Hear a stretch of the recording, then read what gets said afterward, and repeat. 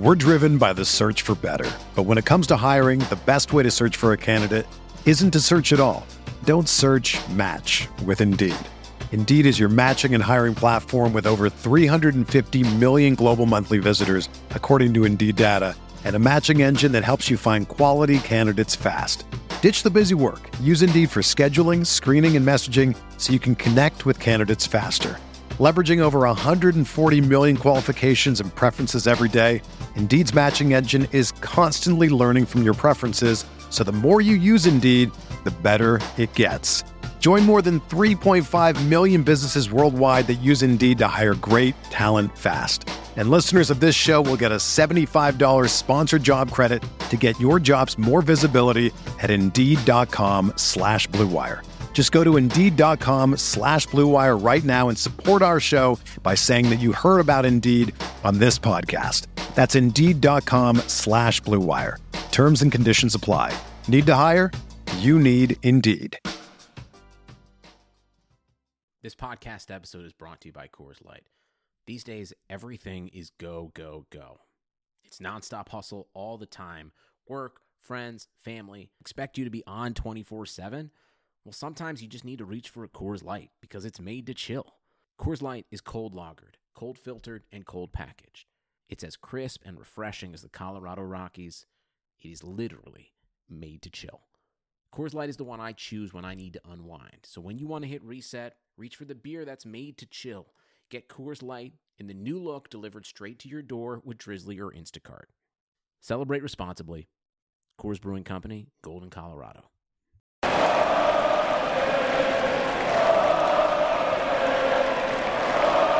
Brooklyn. Heard a lot of that last night at Barclays Center. Big win for the Nets. Welcome to the Brooklyn Buzz podcast. I'm your host, Nick Fay. With me tonight, the enemy, Toronto Raptors fan, Jonathan Ibrahim. What's up, Jonathan? Not much, Nick. Great to be here. It's a privilege and a pleasure to be on your Nets podcast. I'm happy to have you on. Jonathan's great basketball mind. He's going to give us a different perspective on the Nets, so I'm really excited to have him on. Before we talk Nets basketball, though, just remember you can listen to the Brooklyn Buzz podcast, iTunes, Blog Talk Radio, YouTube, and OTGBasketball.com. You can also follow me on Twitter at OTGNick.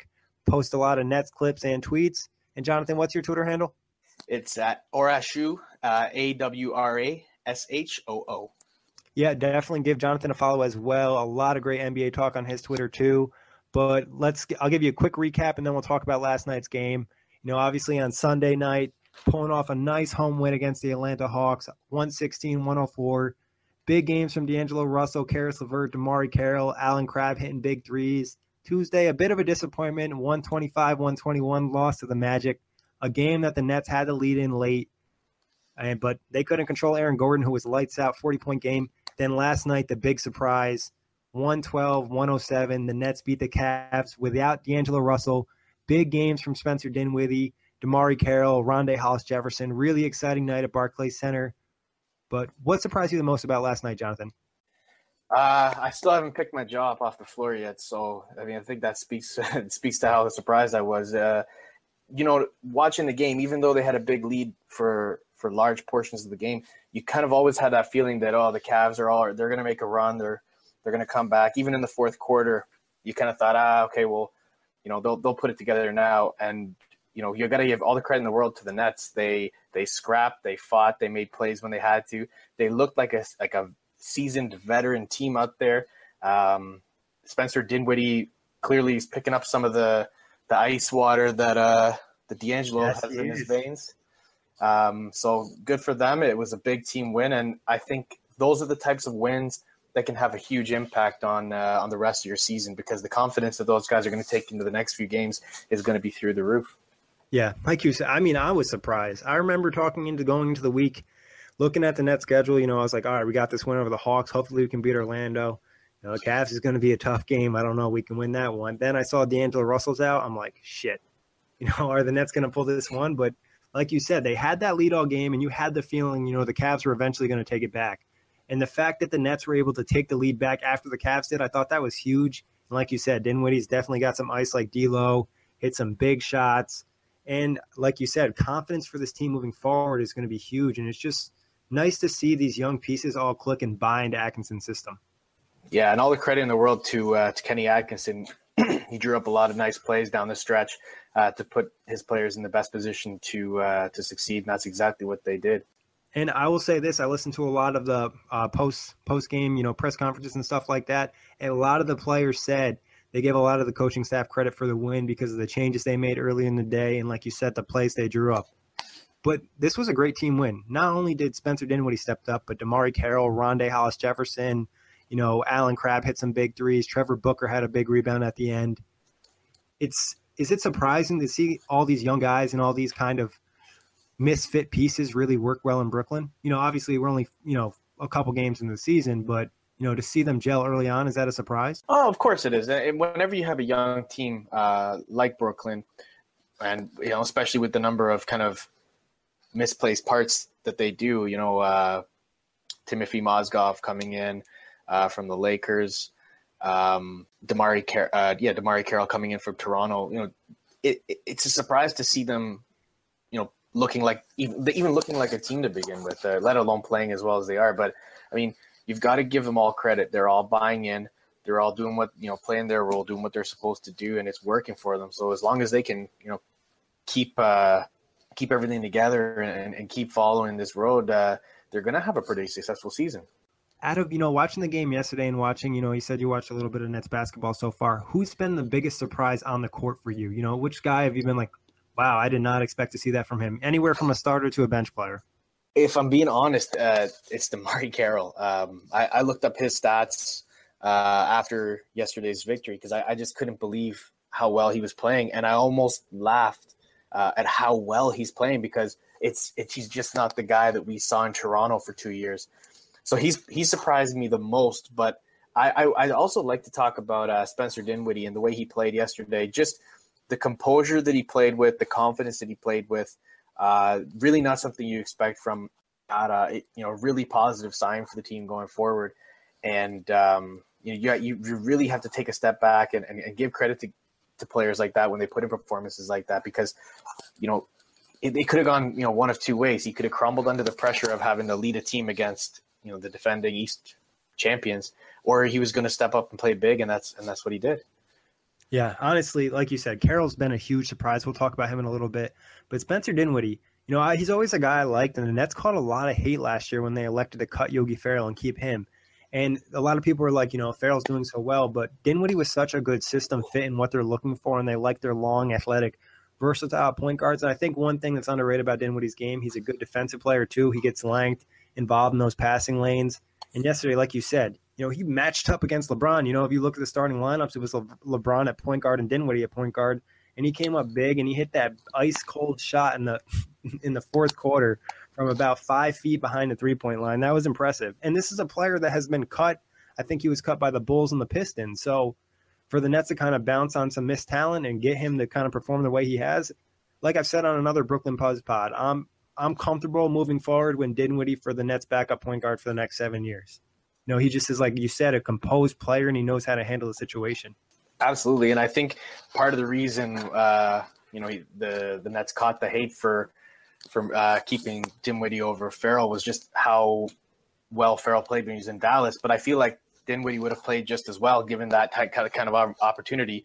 And I mean, that's what he's doing with the opportunity now, with Jeremy Lin out and D'Angelo Russell out, he stepped up and he played a really great game, and he's been solid. He's been solid so far this season for them. And you're right. If I was a Nets fan, I would feel very comfortable with Dinwiddie as the backup point guard going forward. And just one more thing I want to point out: you've got to love the length and height at that point guard position for Brooklyn. Yes, that's going to cause massive problems for everybody in the league. And it causes matchup problems, but it also helps them out a lot defensively. They're able to switch on so many different things because you have Dinwiddie who can go onto wings and sometimes power forward. So definitely a lot of nice stuff. I really like the way the roster is constructed in Brooklyn. But moving on to Damari Carroll, a guy that you mentioned, and like you said, it's been crazy to see him play the way he has in Brooklyn compared to his last 2 years in Toronto. Like you said, it's crazy stats: 15 points a game, 6 rebounds a game, 2 steals a game, 1.8 assists. He's getting to the line 4 times, 47% from the field and 40% from 3. Big season so far. Every game, Carroll has had an impact in that game. Even in that Magic game they lost, he was the reason they almost came up on top. So what do you think is the biggest difference for DeMarre Carroll this season? Is it health, system, fit, usage, what? I think it's all of the above. I don't want to chalk it up to one reason. And the reason I say that is because his first season in Toronto was a complete disaster. I think he only played about 25 games. He was out with an injury for almost the entire season. And when that happens, especially when it happens to a player with a big contract, if into your role and play well, you're almost guaranteed to kind of lose out on that role in the future. And I think that's kind of what happened with DeMarre Carroll. Guys like Norman Powell stepped up. Terrence Ross, before they traded him, stepped up. And they decided to go with those guys on their smaller contracts. And to see that they could get the same kind of production from DeMarre, from reserve players as they were getting from DeMarre Carroll, I think they kind of moved on from him before they actually made the trade. And I think that was apparent in the way they used him. He's also a very, very he's a very system type of player. He benefits from being in a solid system. The Raptors offense, which I've been saying for a couple of years now, is horrendously inefficient in the way that they score their baskets. They run a lot of isolation plays. And DeMarre Carroll is kind of just sitting in the corner waiting for somebody to pass him the ball and, maybe shoot a contested three. So it wasn't really a good system for him. Now the ball moves a little bit more. He's constantly moving. There's a little bit more motion, and he's got a lot of open looks, and you can see it from the percentages. He's back to 40%, which he hasn't shot from three-point line since his days in Atlanta. Yeah, I think you're right. I think it's a little bit of everything. I think the relationship with Atkinson, feeling comfortable, the system fit, and as well, I think being healthy. He said this season is the healthiest he's felt in years. And I think on the court, you can kind of tell he looks a little bit more spry. He's definitely very active. And like you said, the ball movement is just helping him get open shots and better opportunities. Even defensively, he's looked better. And I think, again, that goes back to him being healthy. In Toronto, I know he struggled to defend bigger wing players, and then he also struggled against kind of smaller, quicker defenders. And I think a lot of that had to do with the shape his knees were in. You have to remember, before he signed that contract, he had that scary injury in the playoffs against Cleveland. So he was coming in hurt, and then he got hurt early. And then that was it for his season. And then he couldn't pick up the pieces in the second season, and both sides, I think, needed to move on. Yeah, it just felt like you said, it just kind of felt like he was never healthy and never in the right situation in Toronto. And it was like a really exciting move when they signed him. I know a lot of Raptors fans and Raptor media were excited about the potential he could bring because what he did in Atlanta was big. And that's kind of what we're seeing more of in Brooklyn is what we saw in Atlanta. So it'll be interesting to see what he can do all season long. And I'll say this also about him. He's really stepped up as a leader. He's been a great leader for this team. There's a lot of young guys, and having a veteran like Carroll, I think, really helps. Somebody who puts in a lot of work. I think I was at the Nets home opener, and he was the one that addressed the crowd before the game started. So I think that says a lot, and I think the Nets really like having him around. Yeah, I think they made a really good deal in picking him up. I think they were just interested in the picks at first, and then once they got this kind of production from him, I think it's excited a lot of the executives in Brooklyn, and rightfully so. He's playing well, and he deserves all the credit in the world. Yeah, I mean, I mentioned this before. The Nets need to win some trades after what happened with Boston, so don't feel too bad on the Raptors side. We still got killed. We're still paying for it, too. Yeah, that's an unfortunate part of history, but I think every team, if you look back far enough, you'll find something that really set them back a few years. But the good news is you look a lot more promising now than you did then. Yeah, a lot of credit to Sean Marks, who we'll mention a little bit later. But talking draft picks, the Nets picked this year, the 22nd pick, they drafted Jared Allen. This is a guy going to the season, raw prospect. Not a lot of people expect him to play big minutes this year, but he's already been in the rotation, averaging around 14 minutes a game, 5 points, 2.8 rebounds, 5.5 blocks. His athleticism and length has definitely been on display. What's impressed you from Jared Allen? Just the combination of the length and athleticism. We talked earlier, and I hadn't seen him play too much, but the one thing that stuck out to me was just the athleticism that he has at that size, and his ability to get off the floor is so impressive. And with those long arms, it makes protecting the rim very easy. So if he can round out his game and give the Nets more excuses to keep him on the floor, he's going to be a really nice piece going forward. Yeah, like you said, if he can just establish himself, pick up the defensive principles, do enough offensively. One thing about his offensive capabilities, he gives the Nets some vertical spacing. He can get up and finish those alley-oops with his length and athleticism. And he's been working on his jump shot in practice. He's been working on his three-point shot. We know Kenny Atkinson will let anybody shoot threes. Timothy Moskoff has hit a few this season, so that's another thing to keep an eye on. Defensively, like you said, I think the versatility is going to be a big factor moving forward. There was a play against the Hawks where he switched on a Dennis Schroeder and he shut him down and blocked him at the rim, and that really excited me. I don't think he's going to lock down perimeter players all the time, but to see that as a good flash for a rookie, I'm expecting a lot more than I did at the beginning of the season from Allen. Yeah, like I said, the way he's progressed so far, if I know it might sound crazy now, but if he's starting games by the end of the season, I wouldn't be surprised. The Nets really have a hole in their roster at the center position, and I think that Jarrett Allen's kind of the remedy for that. I think if he can develop a little quicker and a little bit faster than what we're expecting, I wouldn't be shocked to see him starting a few games towards the end of the season. Yeah, I agree. I think what he provides the team is definitely something different than what the other bigs provide, just with that elite, length and athleticism like we mentioned. And I think, like you said, it's kind of a weakness on the roster. No offense to Moskoff. He does a few things okay, but it's hard to keep him out there for long stretches. And Allen's a guy, like I said, you can switch on the players. And he also recovers very well. He'll close out on a three-point shooter. So I think that's important, especially in today's NBA. Yeah, it gives him a lot of versatility defensively, and like I said, he's athletic. So as long as he's able to round out his game and put on a little bit of size without hurting that mobility, he's going to be a really nice piece for the Nets going forward. And you mentioned this before when we were talking the trades. Things look a lot brighter for the Nets from a Raptors fan perspective. Could you sense the change when Kenny Atkinson and Sean Marks came in? From Lionel Hollins, Billy King teams, can you sense the change in the Nets culture just by the way they play on the court and the way they kind of act off the court?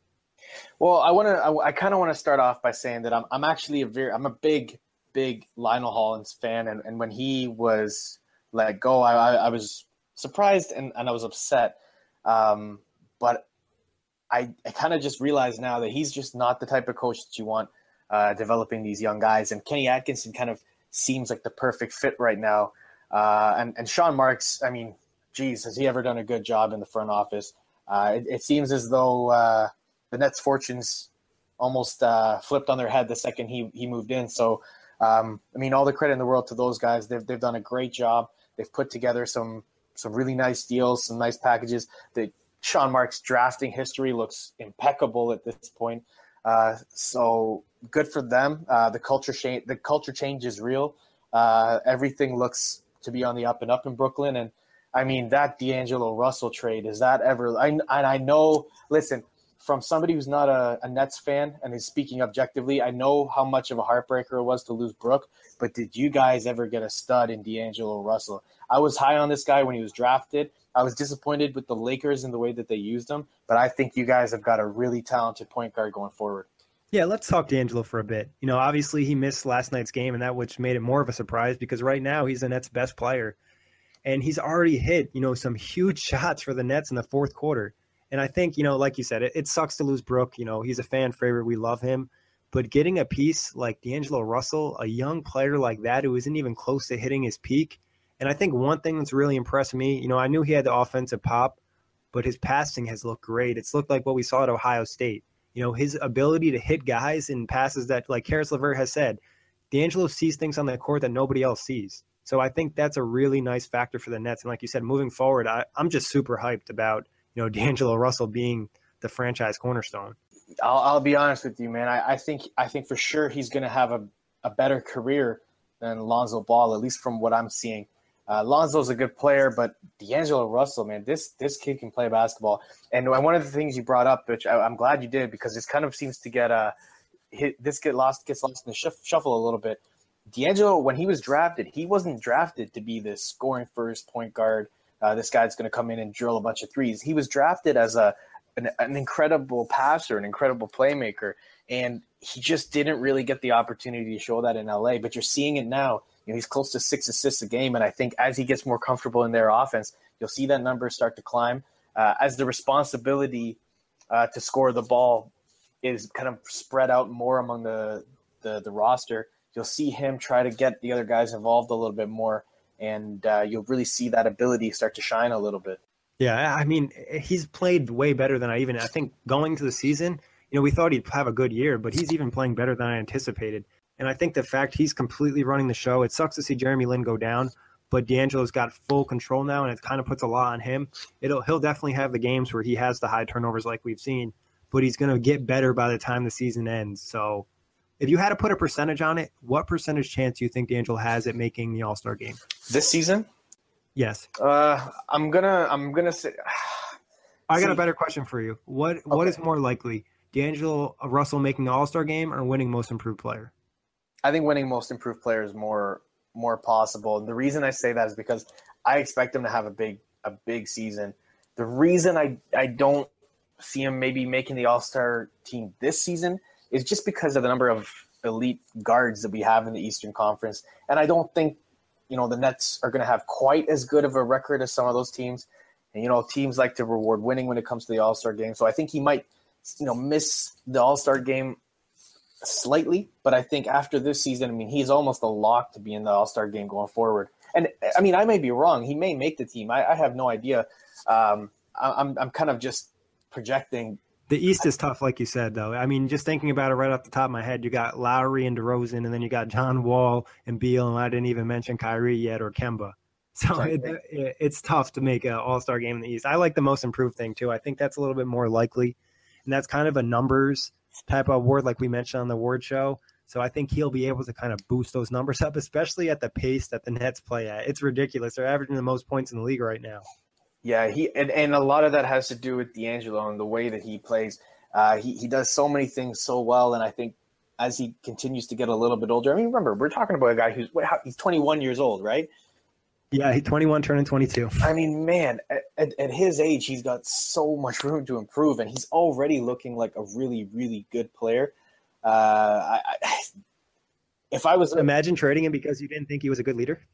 That I find hilarious, and that's one of the reasons why I kind of want to see him succeed, because I was disappointed with the Lakers and how they played him and how they utilized him when he was in LA. I thought the trade was unfair. I thought the treatment that he received throughout his Laker career was unfair. So I'm glad that he's in a place where he's thriving. Yeah, I feel like he hasn't directly said this, but it's almost implied is that the Nets want him to succeed more, and they put him in better situations to help him succeed instead of the Lakers kind of put it more on him. That's just taking it off from what I've seen and heard. It's tough, man, because I think when he had the whole phone scandal thing, hurt him a little bit. I don't think he had the trust of the locker room. I don't think he had the trust of the front office. I think that hurt him a little bit. And I don't think he was able to really recover. I think what was needed for him was a new start, and I think he found the perfect fit with Brooklyn. Yeah, agreed. I'm super excited to see what he can do, especially with the rest of the young pieces. Jonathan, thank you for hopping on. And like I said before, you can listen to the Brooklyn Buzz on iTunes, Blog Talk Radio, YouTube, and OTGBasketball.com. Have a great night. Thanks for having me, Nick. It's always a pleasure, and all the best with your new podcast. Whether you're a world-class athlete or a podcaster like me, we all understand the importance of mental and physical well-being and proper recovery for top-notch performance. That's why I'm excited that Unified Healing is sponsoring this podcast. Unified Healing is a new and super innovative global network of wellness centers powered by Energy Enhancement System, or EE System. If you haven't heard of the EE System, you'll want to listen up. This technology promotes wellness, deep relaxation, purification, and rejuvenation. At hundreds of locations across the globe, access to a center is easy and affordable. Interested in experiencing the EE System technology for yourself? Go to unifiedhealing.com/bluewire to learn more and find a center near you. That's unifydhealing.com/bluewire. No material or testimonials on the Unified Healing website are intended to be viewed as medical advice or a substitute for professional medical advice, diagnosis, or treatment. Always seek the advice of your physician or other qualified healthcare provider with any questions you may have regarding a medical condition or treatment and before undertaking a new healthcare regimen, including EE System.